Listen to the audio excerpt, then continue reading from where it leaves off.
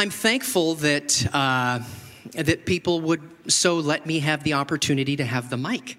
Why? Because it means that people trust you. And so I'm thankful. I consider it an honor that the leaders of this house would give me an opportunity. What I'm going to share with you is, first and foremost, you guys are all believers in this room, correct? And if you're not, we'll give you an opportunity later to become one. But in Mark 16, it talks about the signs of a believer. These things will accompany them that believe. And I'm going to tell you, if you could have a deadly serpent bite you and it would not harm you, and if you could drink a deadly poison and it couldn't affect you, let me tell you that the coronavirus is like no big deal. Your Jesus is so much bigger than that. And I'm going to tell you right now, perfect love does cast out fear. And I just don't even let any of that hype. Turn off your television. Do not let the hype in. Do not. First of all, anyhow, I don't want to go there, but we're on a planet of 7 billion people. We have 3,000 people, and it's terrible, that have passed. Most are immunocompromised, elderly. If you are in that group, stay home, sure. But what I'm going to tell you is that this is everywhere you turn, right? And this is the hype. You can't get away from this. Do you know that it's the U.S. government's own opinion that about 16 to 20,000 people this year will die of just the normal flu bug? And it's going to be those same groups. We're talking about 3,000 people that have passed out of 7 billion. The U.S. is about 330 million. You're talking about 16 to 20,000 this year, they're saying. Do you realize what an insignificant thing this is? I mean, come on. Just the facts of it, let alone your faith. If you pick up and drink deadly poison, it will not harm you. These are the signs that will follow those that believe. So just take your faith and just squash that. Squash it. That has nothing to do with my message. Anybody happy to have a sunny day today? Isn't it gorgeous? We're so thankful. The reason I'm sitting is because I'm going to try not to jump around up here, because I have something that's birthed within me that I'm really excited about.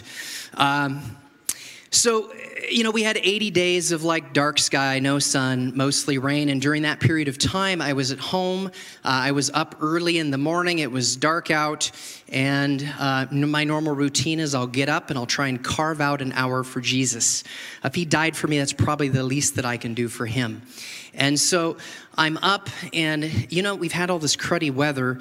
And then all of a sudden, it was the craziest thing because it was like the skies were so black, so dark. Like when the sun, it's the middle of the day, but it's still that dark because you never saw the sun. That's the hard part about Northwest, January, February, March. Plan a vacation for yourself. You need to do that. But so it's super dark, and all of a sudden, I can tell the sun should be coming up, even though it's struggling. And there's in front of me, we live on it. Most of you have been here. You've been to my house. We've played pickleball. David, I love your announcements. We need to have you do that more often. But you guys have come over. We have barbecues. We play. And so we live on top of a hill. And where we live, we get to see kind of all around. And the beauty of being on a hill and seeing all around is that it gives you a little different perspective sometimes. And so all of a sudden, the sky is super dark, like blackish almost, as it's going from the sun trying to come up, but it's not really. And then all of a sudden, there's this wormhole of light. Do you have the slide for... There should be a slide that's showing up right now. There you go.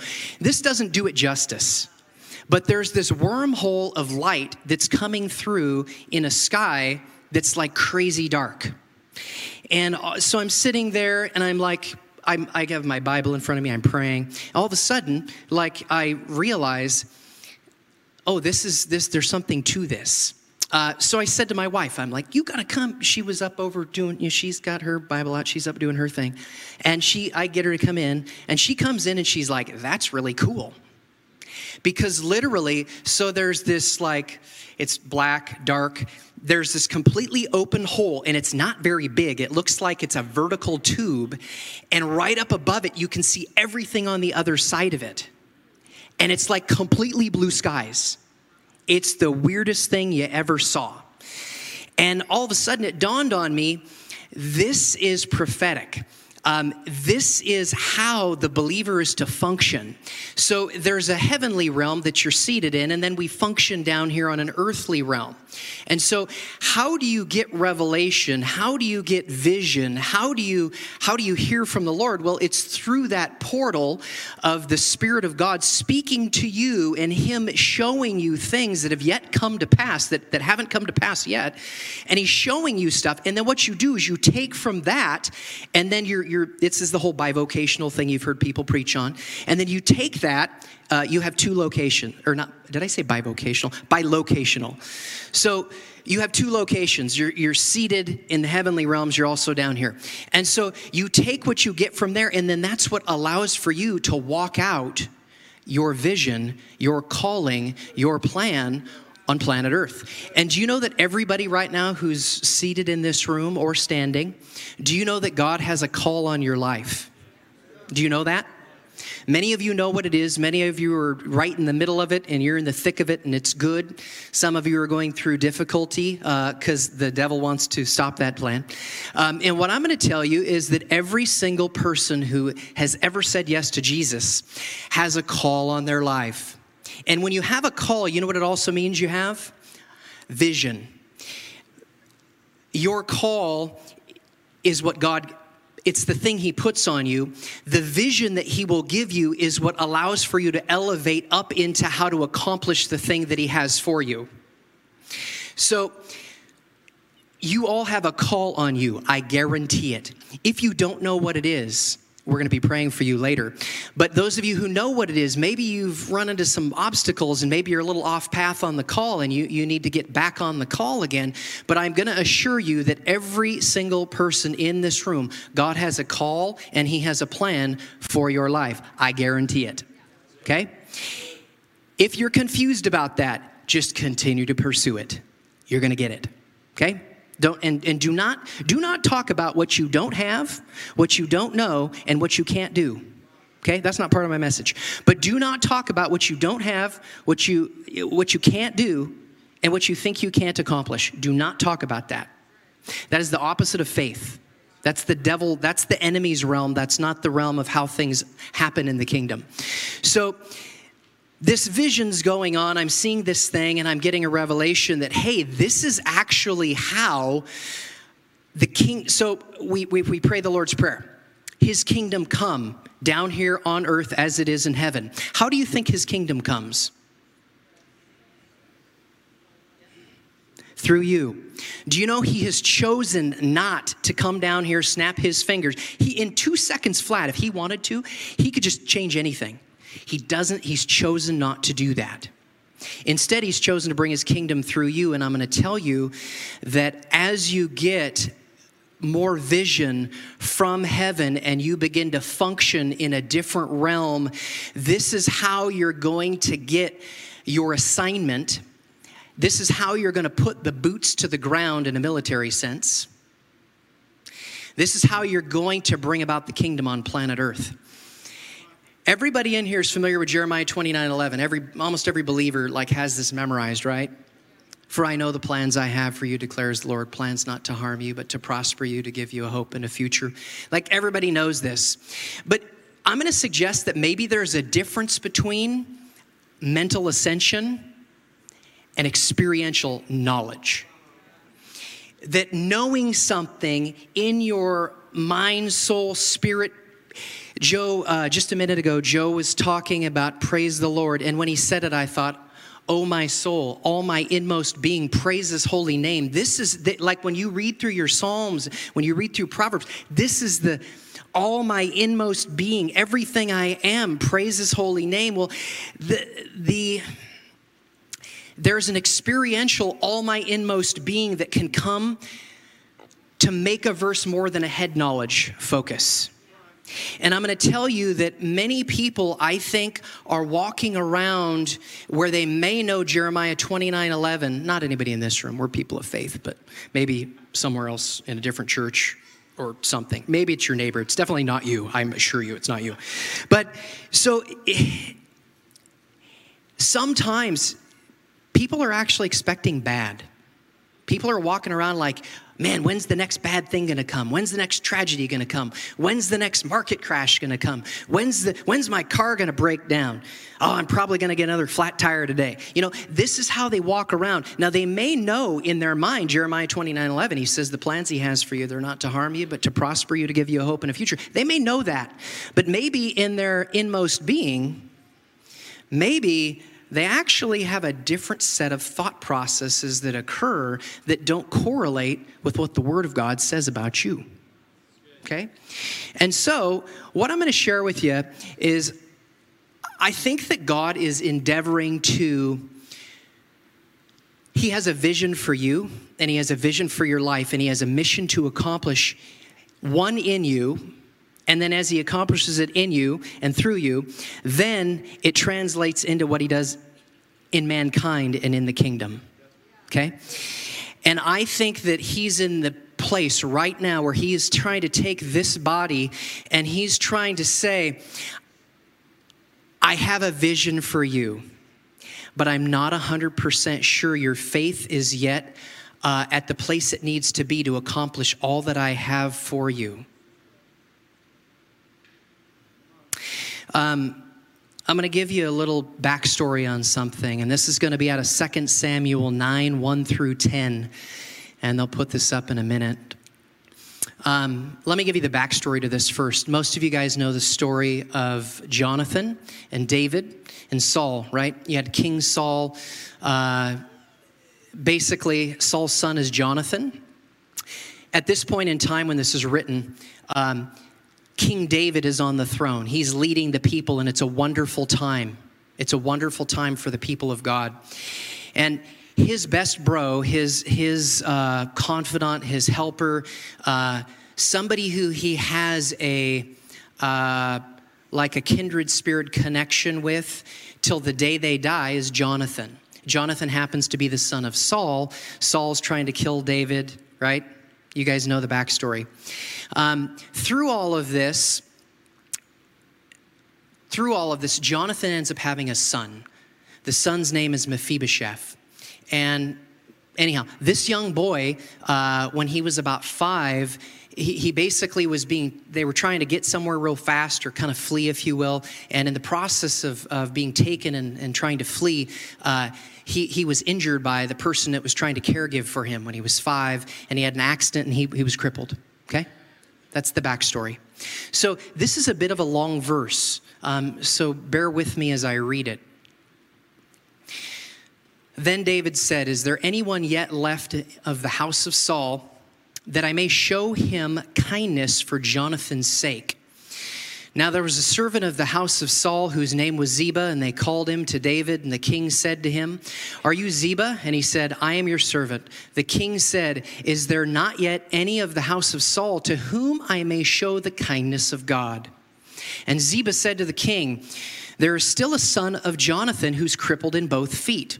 So the king said to him, where is he? And Ziba said to the king, behold, he is in the house of Machir, the son of Ammiel in Lodabar. Then King David sent and brought him to the house of Machir, the son of Ammiel from Lodabar. Mephibosheth, the son of Jonathan, the son of Saul, came to David, fell at his face, and prostrated himself. And David said, Mephibosheth. And he said, here's your servant. David said to him, do not fear, for I will surely show you kindness to you for the sake of your father Jonathan, and will restore to you all the land your grandfather Saul had, and you will eat at my table regularly. Again, he prostrated himself. What is your servant that you should regard a dead dog like me? That was his response, Mephibosheth's. Then the king Then the king called Saul's servant Ziba and said to him, all that belonged to Saul and all of his house I have given to your master's grandson. You and your servants shall cultivate the land for him. You shall bring in the produce so that your master's grandson may have food. Nevertheless, Mephibosheth, your master's grandson, shall eat at my table regularly. You might be thinking, what am I doing talking about some Old Testament scripture that had to do with Jonathan, David, Mephibosheth, and Saul? I'm going to tell you that this scripture actually is a embodiment, it's a type, it's a shadow, it's a parallel of your heavenly Father and Jesus and you. You know that? You guys know that? I don't know. That's what this is. That's what this is about.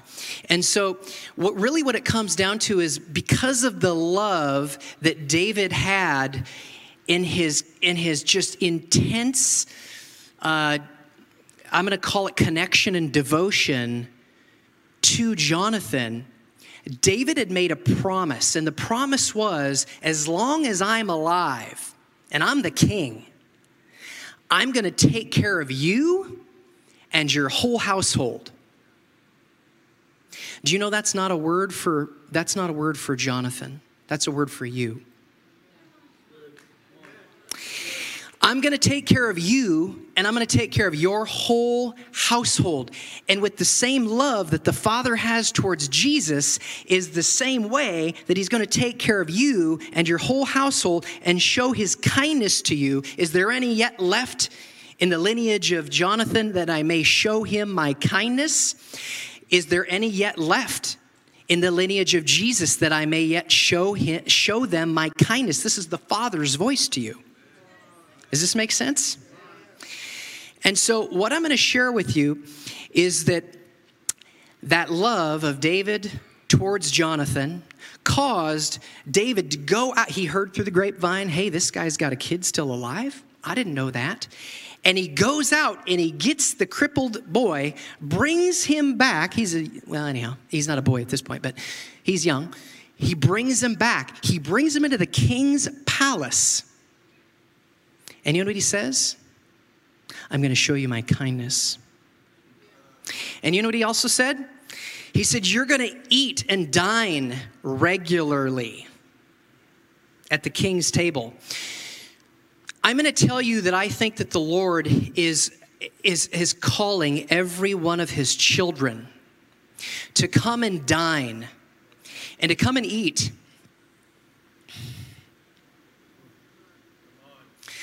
Not on occasion,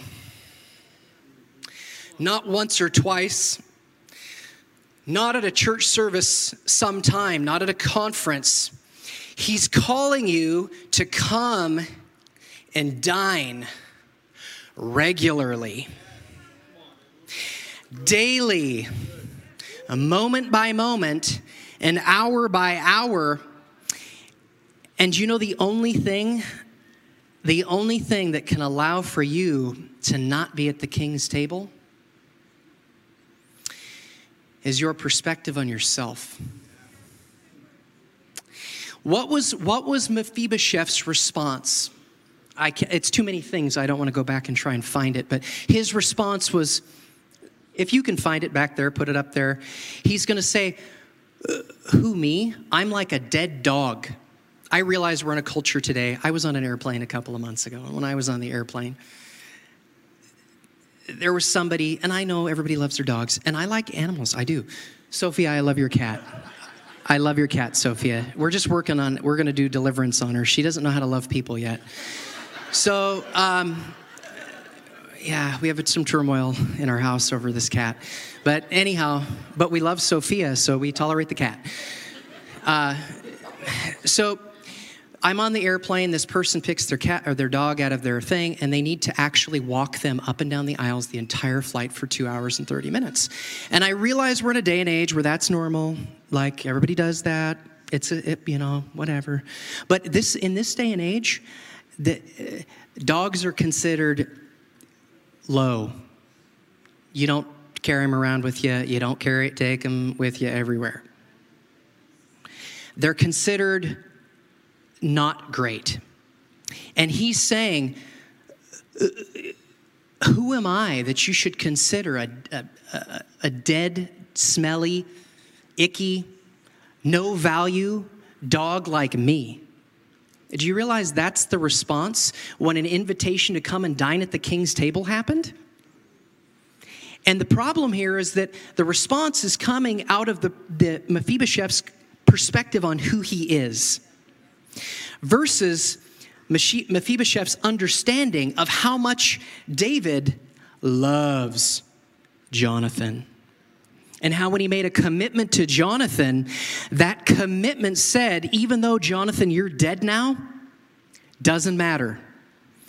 I'm going to show my kindness to all of your whole house. Even if you're gone and you still have offspring left, I'm going to show that kindness to your offspring, and I'm going to draw your offspring to my table, and you're going to come and eat with me and dine with me regularly. I don't know if you know what I'm saying. But I'm going to tell you that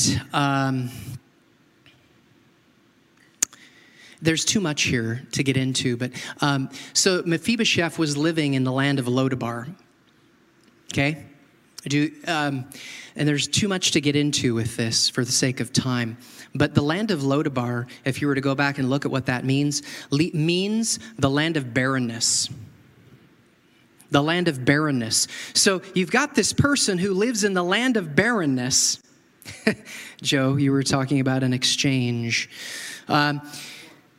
You have somebody living in the land of barrenness, and the king has actually sent an entourage to come get you and to pull you up to the palace and to the table.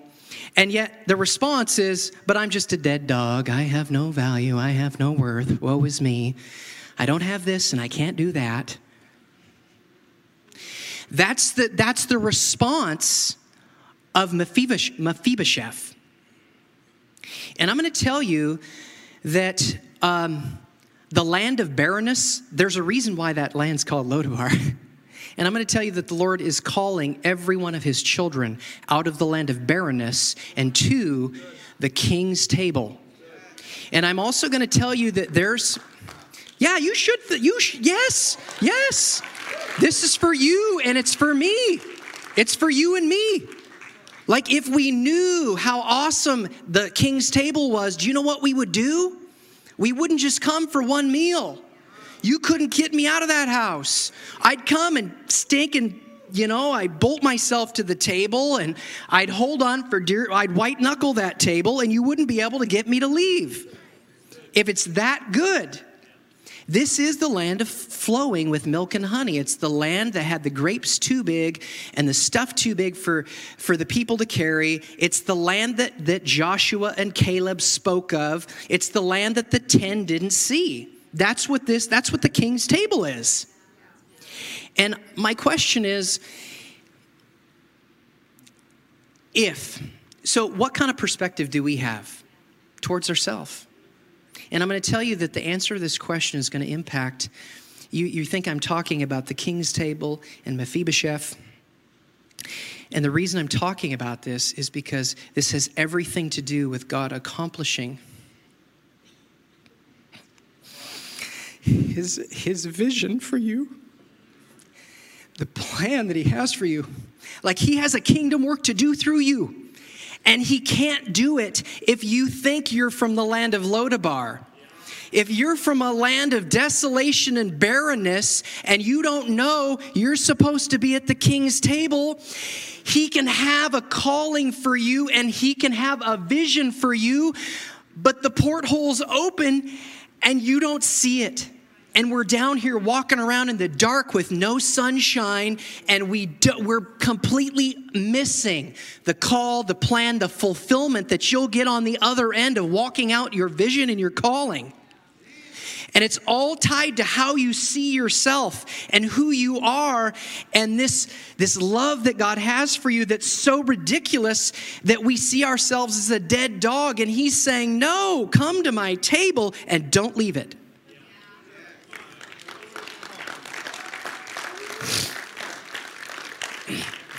The promise of the king's table is that you are taken care of by the king till the day you die or the king is no longer in power. King David, eventually his power came to an end. I'm going to tell you, that's not what this is about, though. King Jesus, his reign is never ending. So your time, when is your time done at the table? Never. It's an eternal. You already have it.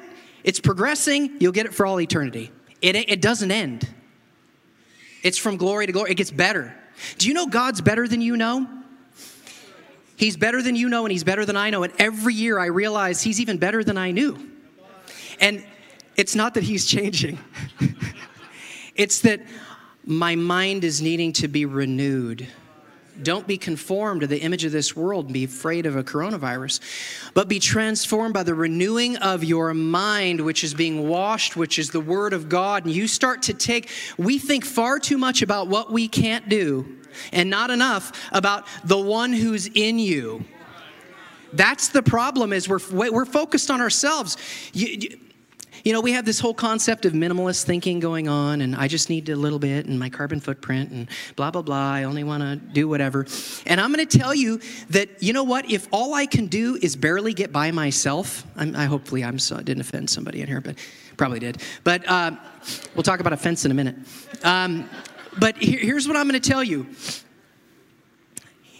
If I am only trying to get by, and I'm so minimalist in my thinking, it very well might be that my vision is really little. And it really might be that I'm actually more selfish because I have a small mindset in my thinking and I'm in this minimalist thing. What do you mean small? Small. Yeah, well, if I can't take care of my wife and my children, how am I going to take care of a legacy of people after me? How am I going to be able to do something for the widow, the orphan, the other? The answer is it's not going to happen apart from my abundance. And so I'm going to tell you that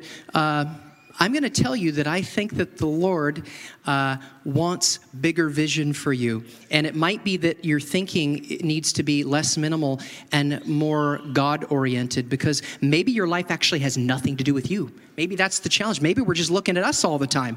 And that's why we only think we need so much. Do you see what I'm saying? Like, our life isn't about us. You're dead to yourself. It's no longer you who lives, but Christ who lives within you. You've been bought with a price. It ain't your gig. You don't get to choose. What if he says, I want you to have more? Are you in disagreement with him? C.S. Lewis said, the highest form of pride is the inability to receive. I'm going to say that again. I heard this a long time ago, and I wrote it down because I was like, oh, this is really good. C.S. Lewis. You're reading a C.S. Lewis book right now, Claire. The highest form of pride is the inability to receive. I'm going to say that one more time. The highest form of pride is the inability to receive. Because who am I thinking about? Me. Me.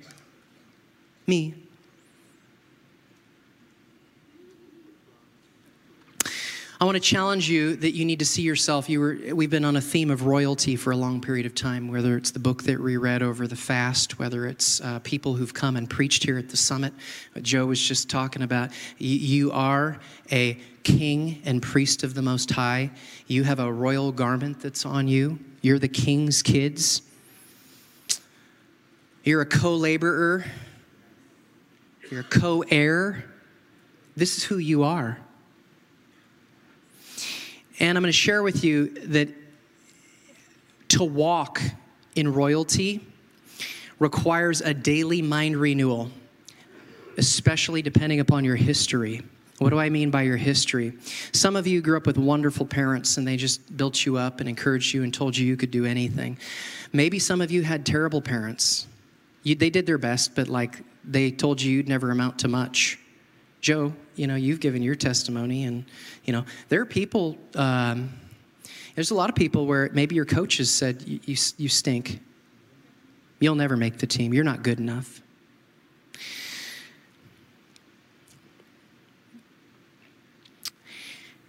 Rarely, when God is calling his children into greatness, Is their mind prepared for what he has for them to do? Your mind cannot fathom the riches that God has planned for you in advance. And I'm going to tell you that there's voices that go on all day long. And some of them are the voice of God and the Holy Spirit and his word and his promises over you. Some are going to be the voice of the accuser of the brethren, accusing you. You're not good enough, and you screwed that one up, and you'll never get another opportunity to make that right. And man, you really missed the ball there. Oh, you're so wicked. That's the accuser of the brethren.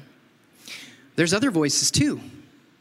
You know, sometimes there could be even the voice of a believer who maybe is wounded, and maybe who might actually be not understanding that they have a place at the king's table, and maybe they actually have more of an orphan spirit to them, and they don't know who they are in Christ.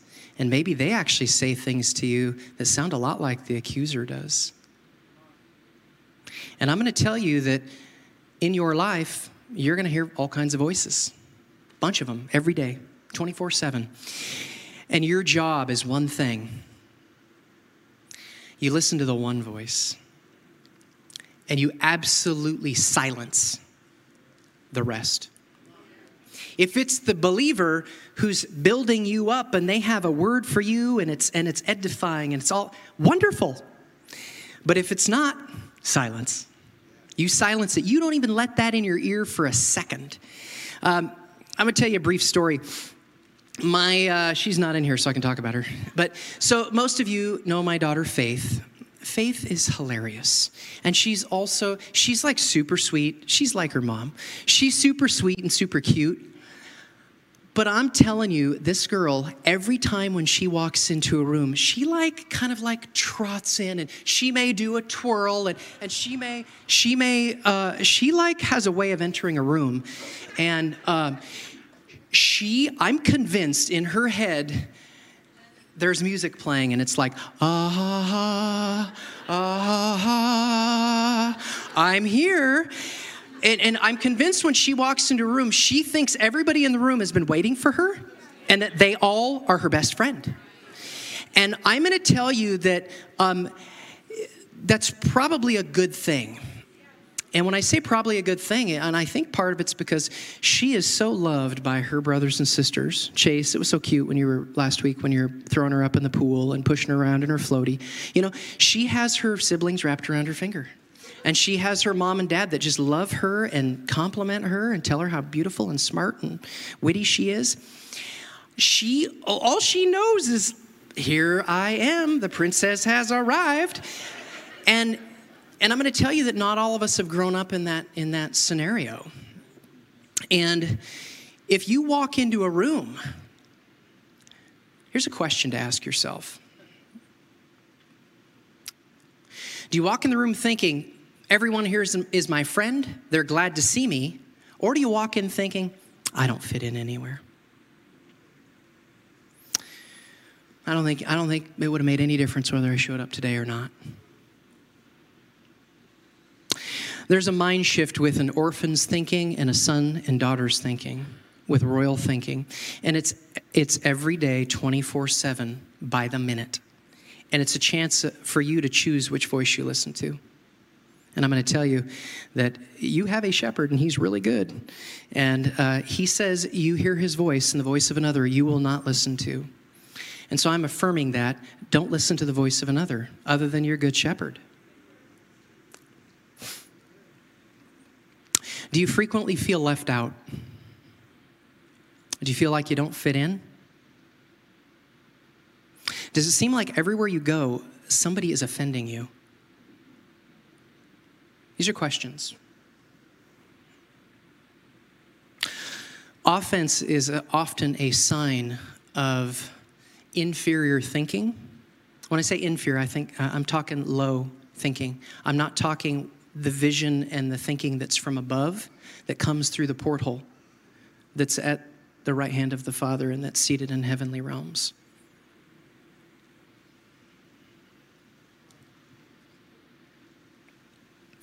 So, A number of years ago, I was down here. I was in the front row. It was probably 3 years ago. Worship was going on. I don't remember if it was a Sunday morning, if it was a worship night. I don't know what it was, but I just remember I was here. And I heard the Lord tell me, and when I say tell me, like speak to me, still small voice. And I heard him, I just heard the word, El Presidente. And I thought, oh, that's weird. And then I heard it again, and I heard it again, and I heard it again. I thought it was weird. I'm like, okay, whatever. And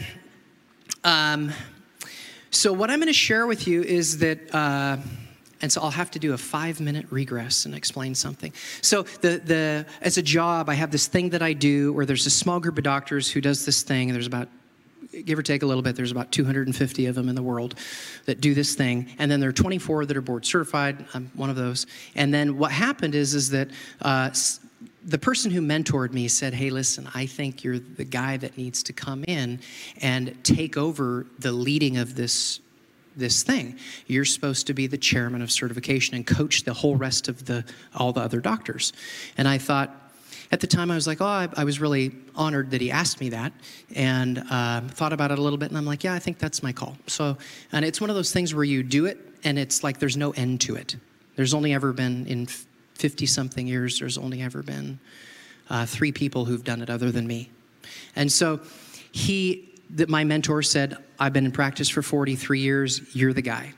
So I took this responsibility on a number of years ago, okay? So I have to tell you the backstory or it won't make sense where I'm going.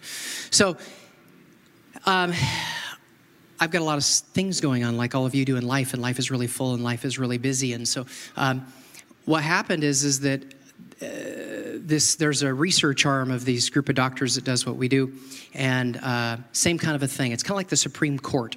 When you get on this thing, you're on for life, either until you die or until you want off.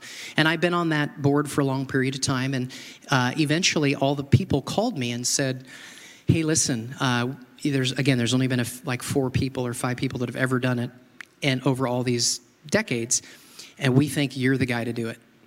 Like, we've all talked, and we just see that there's nobody else. You're the person. And I'm going to tell you that initially my response was, no way. I don't want to do that. I've got so many stinking things going on already. Like, I can't manage all the stuff I got. Why would I want to take on more responsibility? This is like going to kill me. And so I told the person who was not a believer, I said, I'll meditate and pray about it. They're not a believer. That's what I told them. Called him 3 days later. I consulted the Lord, and he told me that's what that word was about. It took a while for it to come to pass, but when he said El Presidente, it wasn't politics. It was being the president of this research board. And so, long story short is that I'm going to tell you that. So I grew up. Some of you know my testimony. I didn't grow up in a Christian household. I made fun of Christian kids. I would bully Christian kids. We would make fun of them. When I was 23, I got radically saved. I used to have long hair, do drugs. Yeah, some of you who know me are like, what? Most of you know my testimony, though. But I grew up in not a Christian household. I love my father. I got to so some of you know my father because you got to see him attending church here for about a year. My father got radically saved, and I got to pray with him when he was 70, I think, 1, to receive Jesus. And he's in heaven now. I'm going to tell you, though, as much as I saw a Malachi restoration of relationship between the Father and the Son in the last year of his life, I'm going to tell you that my dad actually wasn't really a great guy. I honor him and respect him, but like he drank about a half gallon a day of whiskey. I watched him punch my brother. And my dad was a really big guy. I watched him punch my brother in the face as a kid and just clock him, knock him out. He was abusive mentally. He was abusive physically. He ended up killing his best friend. He went to jail. I didn't grow up in like a healthy family scenario. If anything, I kind of had one of those family scenarios where you'll never amount to anything, Joe. This is your testimony. Can anything good come out of Nazareth? This is my upbringing. It wasn't what faith is, when you walk in the room, hearing, that wasn't my upbringing. Mine was not, I honor my parents, but I'm not looking to repeat much of what I experienced. And so what I'm going to share with you is that depending upon how you grew up, what level of mind renewal and what voices you listen to might be an even more critical thing for you. Does that make sense? Because many of you grew up like I did, in a very dysfunctional family with people who never had anything good to say about you. Maybe they hated you. Maybe they beat you. Maybe they punched you.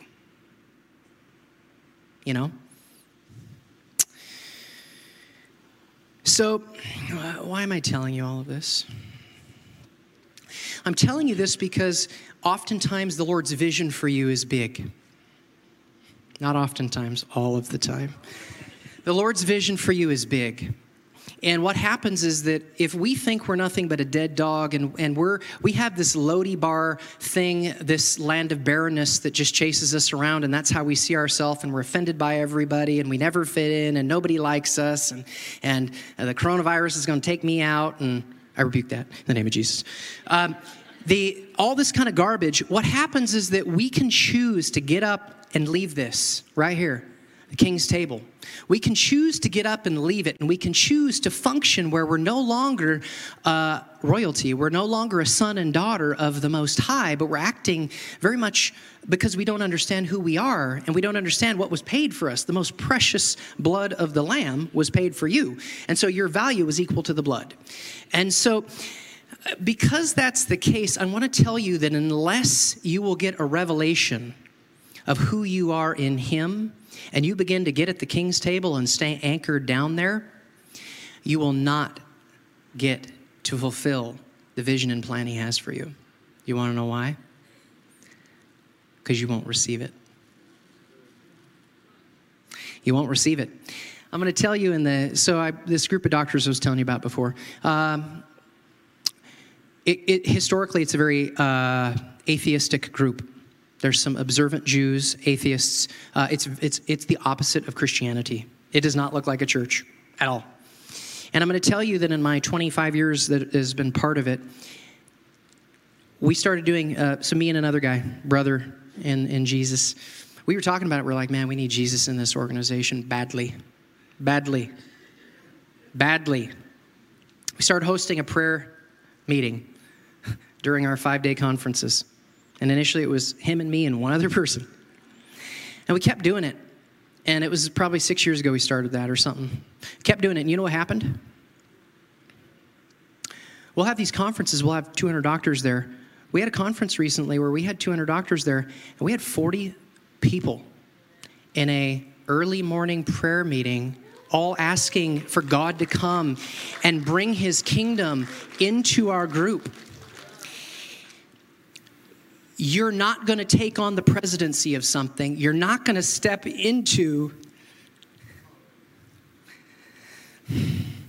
stuff He has for you, and the kingdom won't come if you don't say, I refuse to take on the name you were talking about, the name put on you.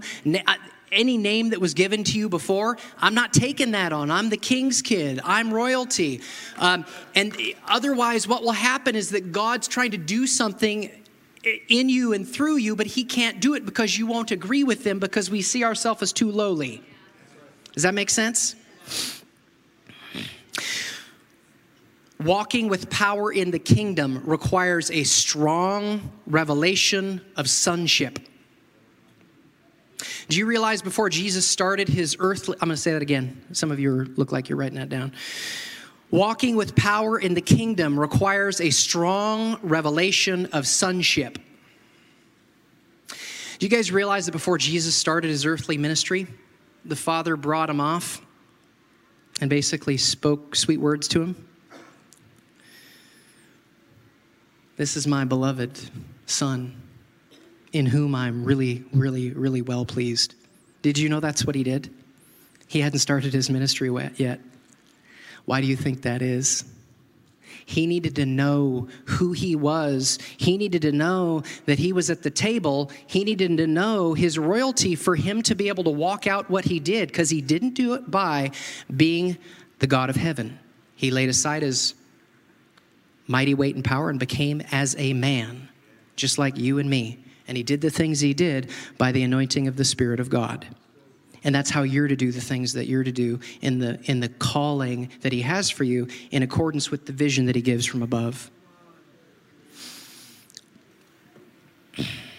Bigger vision involves saying what Mary said based on what the angel of the Lord said to her. What did she say?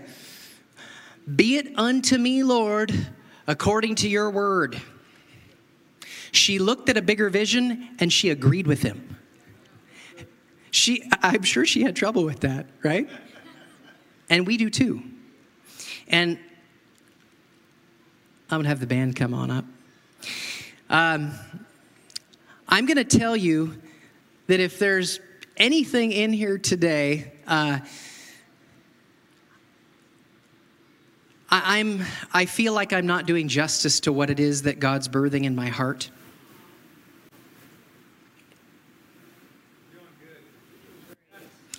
Because,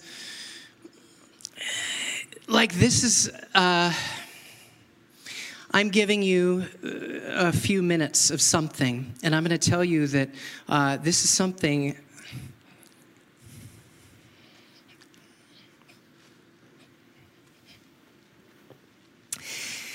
to express what I'm getting from him would be 4 weeks. And this is one day. But if what I'm hoping that you get out of this is that he loves you.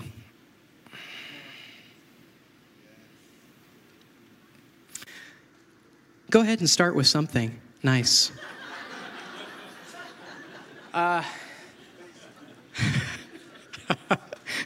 Maybe the champion song, I don't know.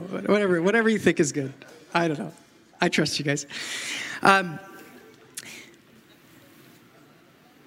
Eye has not seen, ear has not heard, nor has it entered into the heart of man. Is that me? That's not me. That must be one of you guys. The things that God has prepared for those that love him. He's got a ton of stuff prepared for you. This is out of Isaiah. Ephesians 2 says he has good works prepared in advance for you to do. And I'm going to tell you that the only way you're going to be able to rise up to the thing that he's calling you to bring the kingdom to in your sphere, in your way, in your circle, is going to be by your identity, by your capacity to stay anchored to the king's table, by your concept of who you are as a son or daughter, your identity, your son and daughtership. That's not a word probably, but your sonship, right? Your capacity of who you are as a child of the Most High. And whether or not you can accomplish the plan and the call and the vision that he's giving you is directly tied to this. Is directly tied to this, I assure you. I can assure you that every aspect in my life where I've seen kingdom come, it's first that he overcame this in my heart. You're not abandoned. I will never leave you. I will never forsake you. That's what he says to you. That's what he says to you. He says, come and dine with me. Come into the palace. This is what the king is saying to you. And he paid something really steep as far as way of a price for that to happen. And you know, he's not actually happy if you don't stay at the table. If you're not at the table 24/7, do you realize he's actually not happy?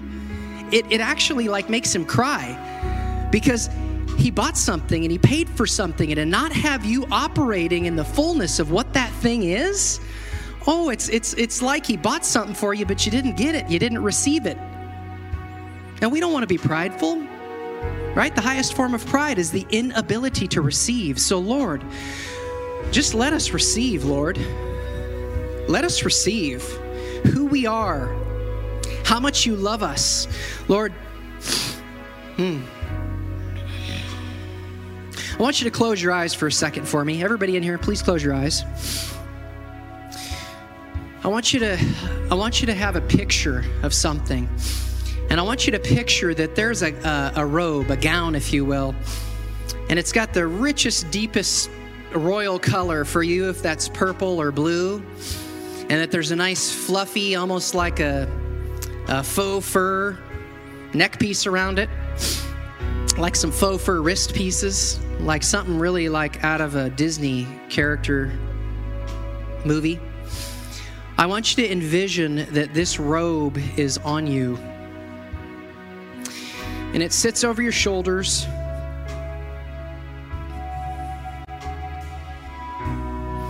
And it covers you. And now pretend you're looking in a mirror. And I want you to see yourself with this robe on you. It's a robe of royalty. It says you're regal. It says that the one who paid for you and bought you put it on you, and nobody can take it off. It's 100%, it's like a full-time garment. You don't take it off at all, and it doesn't get dirty, so you can wear it all the time. No laundering needed.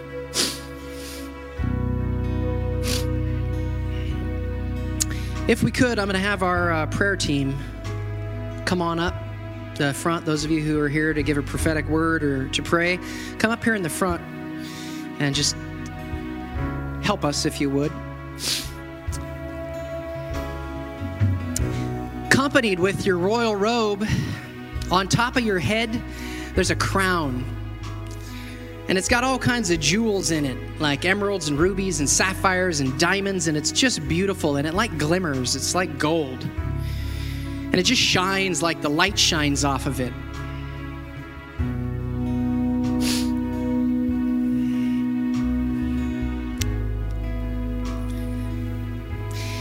And I want you to take a picture of you right now in the mirror with your robe on and your crown on.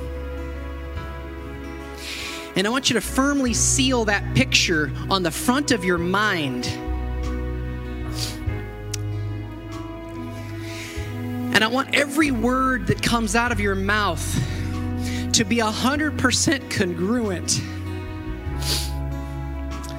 I want every word that comes out of your mouth, and I want every thought in your mind, the thoughts you have in your mind, I want them to be 100% congruent. Romans 12:2 says, don't be conformed to the image of the world, but be conformed. Not world stuff. Transforming your mind right now to be in line with the picture of you with the crown and the robe. And Lord, we just say, we speak a word of congruency in word, in deed, in our emotions, in the feelings that we have, in the thoughts that we have. There would be nothing other than us seeing ourselves in the way that we do right now. And we declare that this picture that's on us is how we walk out every aspect of our existence, from minute to minute and from day to day and from week to week and from month to month and from year to year and from glory to glory.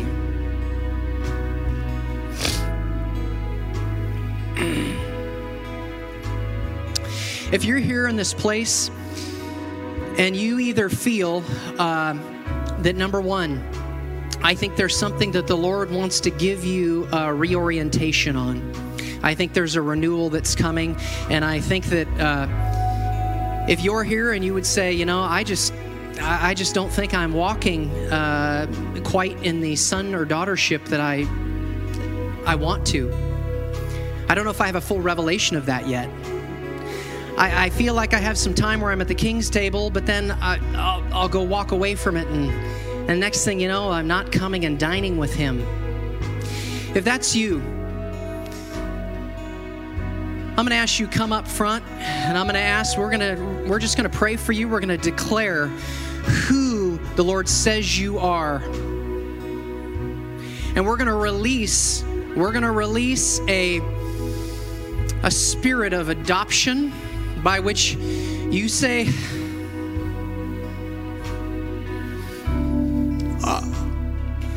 Abba, my Father, He just loves me. He's so good. He just loves me. And I walk in it. If that's you, come on up front and get prayed for. If you're in this room and you'd say, I just don't know what my calling is. I feel like maybe like the Lord gave me a vision, or I don't have a vision, or I'm just not sure what this whole thing's about. I'm going to ask you to come forward, and I'm going to ask our friends that are here, we're going to pray with you. We're going to lay hands on you. Some of you are going to get a prophetic word this morning. Some of you are going to get a prophetic word for an insight on something the Lord has for you to do and a calling for you. Just that it would be a release of an awakening to what He has for you and His goodness that's coming on you in the land of the living. Lord, I just declare that every single person who's in this room within the sound of my voice, Lord, we just declare your goodness on them. We declare your mercy on them, that it comes on them, that it overtakes them every day. Surely, goodness and mercy will follow you all the days of your life. Every day, every day.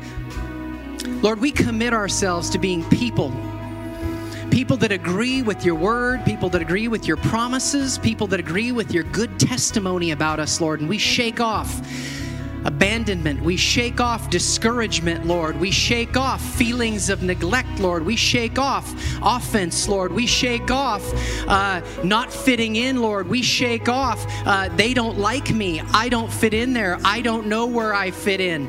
We shake these things off. My life is insignificant. We shake these thoughts off in the name of Jesus. We shake them off. We shake them off. We kick them off. We silence the voice of the enemy in the name of Jesus. And we receive a spirit of adoption, Lord. We receive your love. We receive your goodness and your mercy. We say your mercies are new every single day. And we thank you and we give you praise. Our time is over.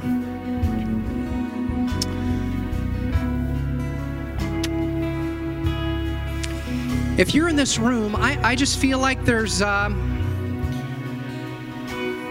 feel like there's a grace in here.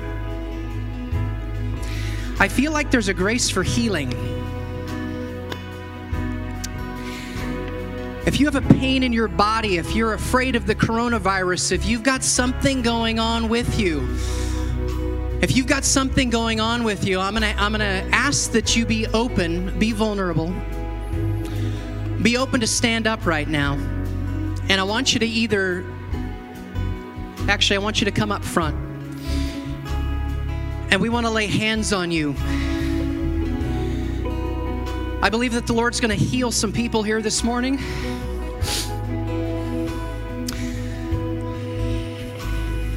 Because that's what a good father does.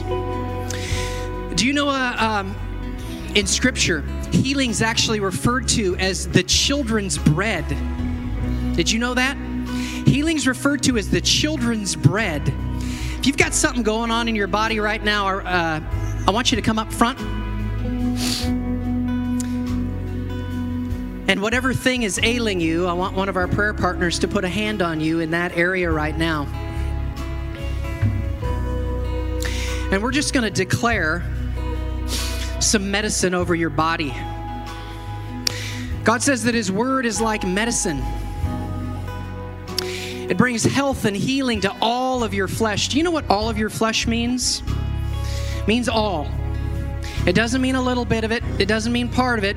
It means all. Some of you in here, you've heard the word of the Lord. He says in Psalm 103, He will heal all of your diseases. He will crown you with love and kindness. He will deliver your life from the pit. He will crown your head. He will adorn you with a robe of righteousness. Lord, we just say that the same power that raised Jesus from the dead is at work in this room right now. We just say we're in agreement with Jehovah Rapha, my God. Even in your name, you say you're a God of healing. You're a healing God. It's who you are. It's one of your attributes. It's one of your characteristics.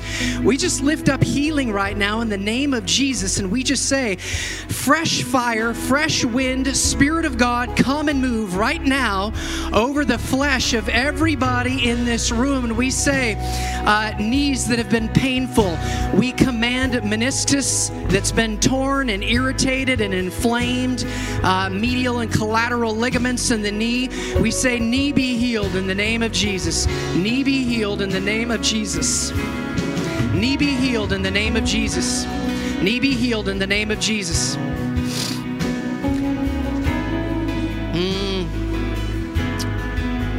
Isaiah 53 verse 4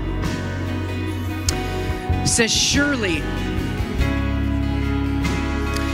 he took up your infirmities and carried your pains, that by his stripes, Peter affirms this, by his stripes you have been healed and made whole. Surely is like not a weak word. Surely is like a super strong word. We just say surely. He took up your infirmities and carried your pains. By his stripes you have been healed and made whole. You have been healed and made whole. You have been. That's a past tense word. It's been appropriated for by the blood of the Lamb. It's been appropriated for by the blood of the Lamb. Thank you, Jehovah Rapha. Thank you. You are my God who heals. We thank you for healing right now. Somebody has a problem in their eye. I just declare that your eye, the Lord is restoring healing to your eye. He says that the muscles that turn your eye both left and right, the muscles that turn your eye up and down, your vision right now, your optic nerve is being restored. Your optic nerve, your cranial nerve number 2 is being restored in the name of Jesus. We declare optic nerve being healed in the name of Jesus. And that what was cloudy and fuzzy and a problem and we couldn't control it like we wanted to before, we just declare that healing is on you, and it's not temporary, but he declares my gifts, they're eternal. When I give you a gift, I don't take it away. When I give you a gift, you get to keep it. It's yours to keep. I don't give and return and ask for it back. It's yours forever. It's yours forever. It's yours forever. We rebuke viruses right now. Every virus, coronavirus, flu bug, whatever it is, we say you're nothing in the name of Jesus. We rebuke you in the name of Jesus. We say you have no power. You have no power over the people of God. We smash you. You're a bug. We just smash you like a bug. We say you have no influence. We declare immune system strong in the name of Jesus. We declare that every signal going to glands right now in our bodies, every signal going to glands is optimum, Lord. And with our glands perfectly functioning, we just declare that the immune system of everybody who is under the reach of my voice right now is ridiculously strong. Ridiculously strong, like everybody. But you won't get it. We just thank you for this, Lord. We thank you for strong immune responses. We thank you for strong bodies. We thank you that with long life, you will satisfy us and show us your salvation. Long life. The only way to have long life is to have a healthy body. We declare healthy bodies and long life over every single person who's in this room right now. We just thank you that nothing can come against us. Nothing. We thank you and give you praise for who you are, for being a loving God. We quench all sickness and disease, and we command it to go in the name of Jesus. And we say you have no right, no authority, no place, nothing. We kick you out, and by the blood of the Lamb, we smash your head, sickness and disease. We declare that the triune salvation of God come to these people. Body, soul, mind, spirit. All of it, Lord. Body, soul, mind, spirit. All of it, Lord. We declare the health and healing and goodness of God. And we declare, surely, goodness and mercy will follow us all the days of our life. And we thank you for what you did here today. We love you, Lord Jesus. We give a shout of praise, Lord.